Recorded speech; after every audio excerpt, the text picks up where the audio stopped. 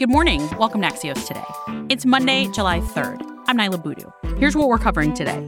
Protests over police violence continue in France. Plus, keeping dogs safe on the 4th. But first, two big rulings close out the Supreme Court's term.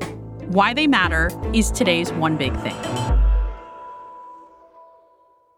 On Friday, the Supreme Court struck down the president's plan to cancel up to $20,000 of student loan debt for tens of millions of Americans.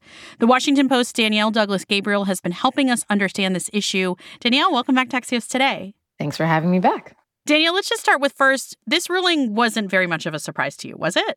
No, I think many of the legal experts as well as higher education experts I spoke to ahead of this had thought that the court was going to find some way to find standing for either of these cases and then judge it on the merits and strike it down as a result. And that's exactly what we saw. Can you remind us, before the courts hit pause on the program, how many people had applied for relief?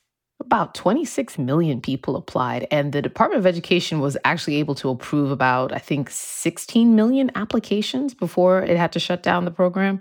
So there was a great amount of interest in this program and this plan, and a lot of, sadness and anger from a lot of folks that I spoke with after the ruling as a result of not being able to get it. So to be clear, those 16 million people who are approved now will still have to pay back that debt. Oh, yeah. What kind of precedent does this set for future student loan forgiveness plans?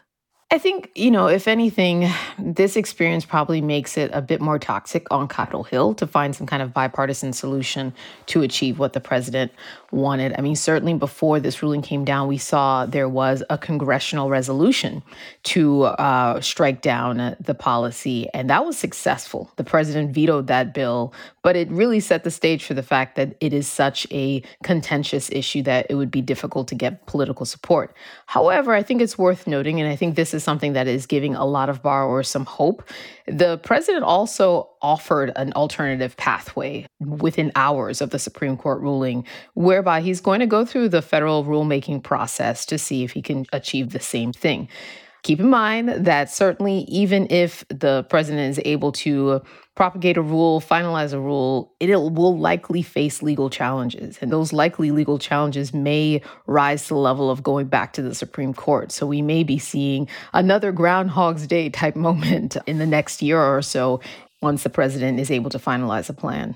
And if the president wants to create a federal rule, can he do that without Congress? He can. The Department of Education does have the authority to go through what's called negotiated rulemaking. They convene a panel of higher education experts. They draft a proposal. They go through all of the reasons why it could work, how it should be refined, all of that. Then produce a draft rule, do public comment, finalize the rule after that. But that does not prevent that rule from being challenged. I think we've seen it with other rules during the Trump administration. You saw that with the borrower defense repayment rule. That was something dealing with defrauded borrowers who wanted to have their loans forgiven as a result. There were so many legal challenges to that. They weren't necessarily successful, but that doesn't mean that legal challenges to a debt relief bill will not be successful. And I think that's important when you think about the Supreme Court looking at the major doctrines clause, right? And thinking about what role Congress must play in making federal policy that has sweeping scope, particularly sweeping expense as canceling debt. So while this is not over, the political fight will ensue. It is not a done deal that borrowers will receive the kind of debt relief that the president is hoping for or has promised. And in the meantime, for these tens of millions of Americans who owe student loan debt, what's your advice for them? Start preparing for repayment. I mean, we are going to start seeing interest starting to accrue again in September. Payments are coming due in October. The administration has given borrowers a 12-month grace period, which means if you miss a payment during that time, it's not going to be a knock on your credit score. But certainly, your interest is accruing on your debt at that time. It would behoove borrowers, particularly those who can afford to start making payments on their loans. Also, start talking to your servicers now. Start figuring out what's the best path forward because these bills will come due. Danielle Douglas-Gabriel covers higher education for The Washington Post. Thanks, Danielle. Thank you. One other headline we've been following this weekend. Protests, some turning violent, have gone on for days across France, following the police killing of an unarmed French teenager of North African descent. The shooting death of Nahel M., as he's been publicly identified, happened in the Paris suburb of Nanterre last week. The 17-year-old had been driving in a bus lane and ran a red light before getting stopped by traffic. A bystander video showed an officer shooting into the teen's car window at point-blank range.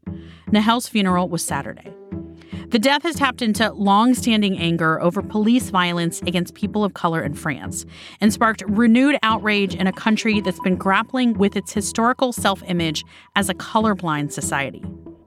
The police officer accused of the fatal shooting has been detained on charges of voluntary homicide. In a moment, another key ruling from the Supreme Court on LGBTQ+ rights. Welcome back to Axios Today. I'm Naila Boodoo. The Supreme Court on Friday ruled businesses can refuse service to LGBTQ+ customers in what was essentially a follow to 2018's Masterpiece Cake Shop case. The court said a Colorado web designer who wanted to create and sell wedding websites did not have to do so for same-sex couples. Axios' Sam Baker is here with more. Sam, can you explain the reasoning of this case for us, please? You got most of it there. The distinction that the court drew was, look, this isn't someone saying, I want to close my doors to anyone who is gay. This is someone who, when you make a website, you have to, communicate the message of that website, and she does not approve of same-sex marriage. So in this, what the court said, sort of narrow circumstance, you would be compelling this person to speak, to communicate a message or create a message that they didn't agree with, and that her First Amendment rights prohibited that. So the Supreme Court has expanded rights for LGBTQ+ people in recent years. What are the broader implications of this ruling? This ruling itself is probably pretty narrow. The broader implications are just the court's gotten a lot more conservative, certainly since it legalized same-sex marriage. There was also the sort of surprise ruling more recently by Justice Gorsuch that protected trans employees' rights. But I think that you could have assumed for a while, at least when Justice Kennedy was still on the court, that LGBT rights were sort of on autopilot. And some people come into the court and they almost always win. LGBT rights seem to be one of them, but so do people saying that their religious rights are being infringed. And so I think what you see here is when those two conflict, religion is usually going to win.